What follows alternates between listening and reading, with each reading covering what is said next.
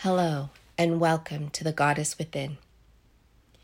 The battle within me continued as I tried to navigate through my world. Memories continued to flood my brain.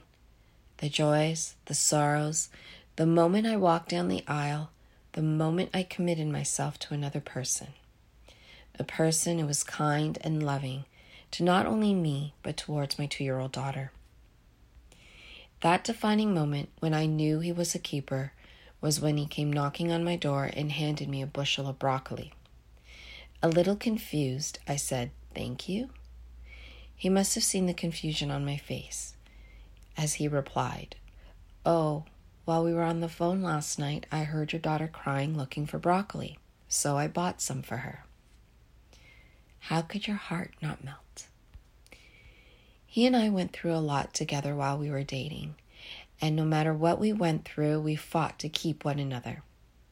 We didn't move like conventional couples. We lived together, had our first and second child, bought our first home together, all before we decided to get married.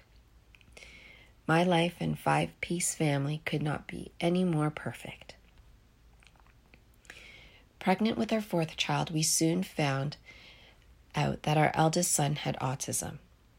At the time when we received his diagnosis, both of us never heard of autism, what it was or what it meant. The fact that I was in my first trimester, doctors and specialists were urgently doing a lot of tests on my son to determine the risks of my unborn child having autism. I cannot tell you how many appointments we had to go to for the just in case.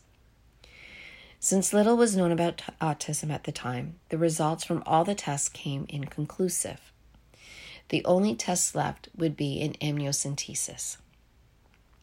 We were provided the risks in having an amniocentesis and the probability of having a positive test result. Even with the minimal risk, we decided to forego the test and trust in the divine that we would be taken care of. And we were. We were blessed with a healthy baby girl. But the road ahead of us was all uphill.